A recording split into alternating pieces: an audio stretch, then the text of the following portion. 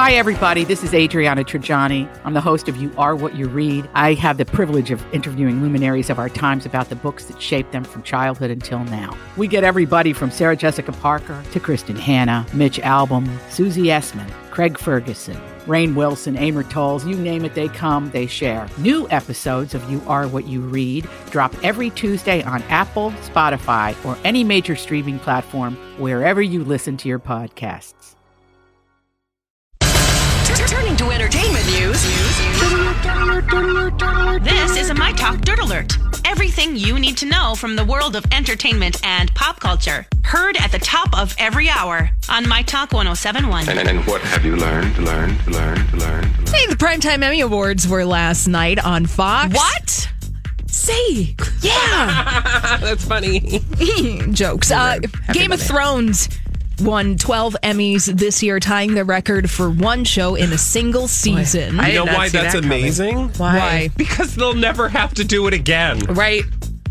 Exactly. Somebody else can win next time. Precisely. Yay. Other big winner of the night was the comedy Fleabag, and also The Marvelous Mrs. Maisel won a few Emmys too. While Veep and The Big Bang Theory, well, they got shut out in their final seasons. Yeah, it was kind of sad, right? Like Veep, although Julia Louis-Dreyfus has been nominated or has received multiple Emmys. Yeah. So I feel like she's gotten hers. Absolutely. Unfortunately, the show, maybe not so much. I will say, it's hard because we see those things as snubs, but at the same time, I'm like, I am so glad that Fleabag got its due. Yeah. Because that show will never, that two It's a seasons limited and it's series. done. Yeah. So I am glad that it got what it deserved. Congratulations to all the Emmy winners. We will be talking more Emmys all day today here on My Talk 107.1. Sad news for Miley Cyrus. She has ended her relationship with Kaitlynn Carter after about a month together. Correction.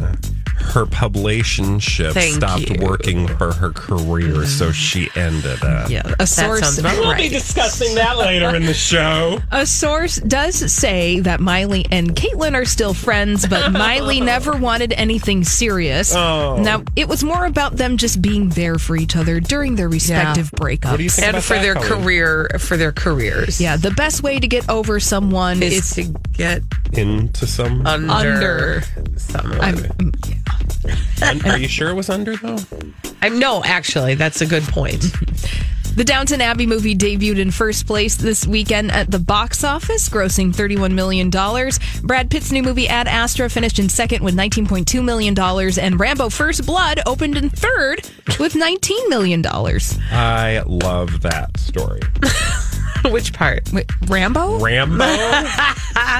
Oh, yeah. Oy vey. People love the Rambo. Rambo at the funeral home? That's going to be the next one. Yeah, basically. It's called Hover Rambo. Hover Rambo. That's cute. That's all the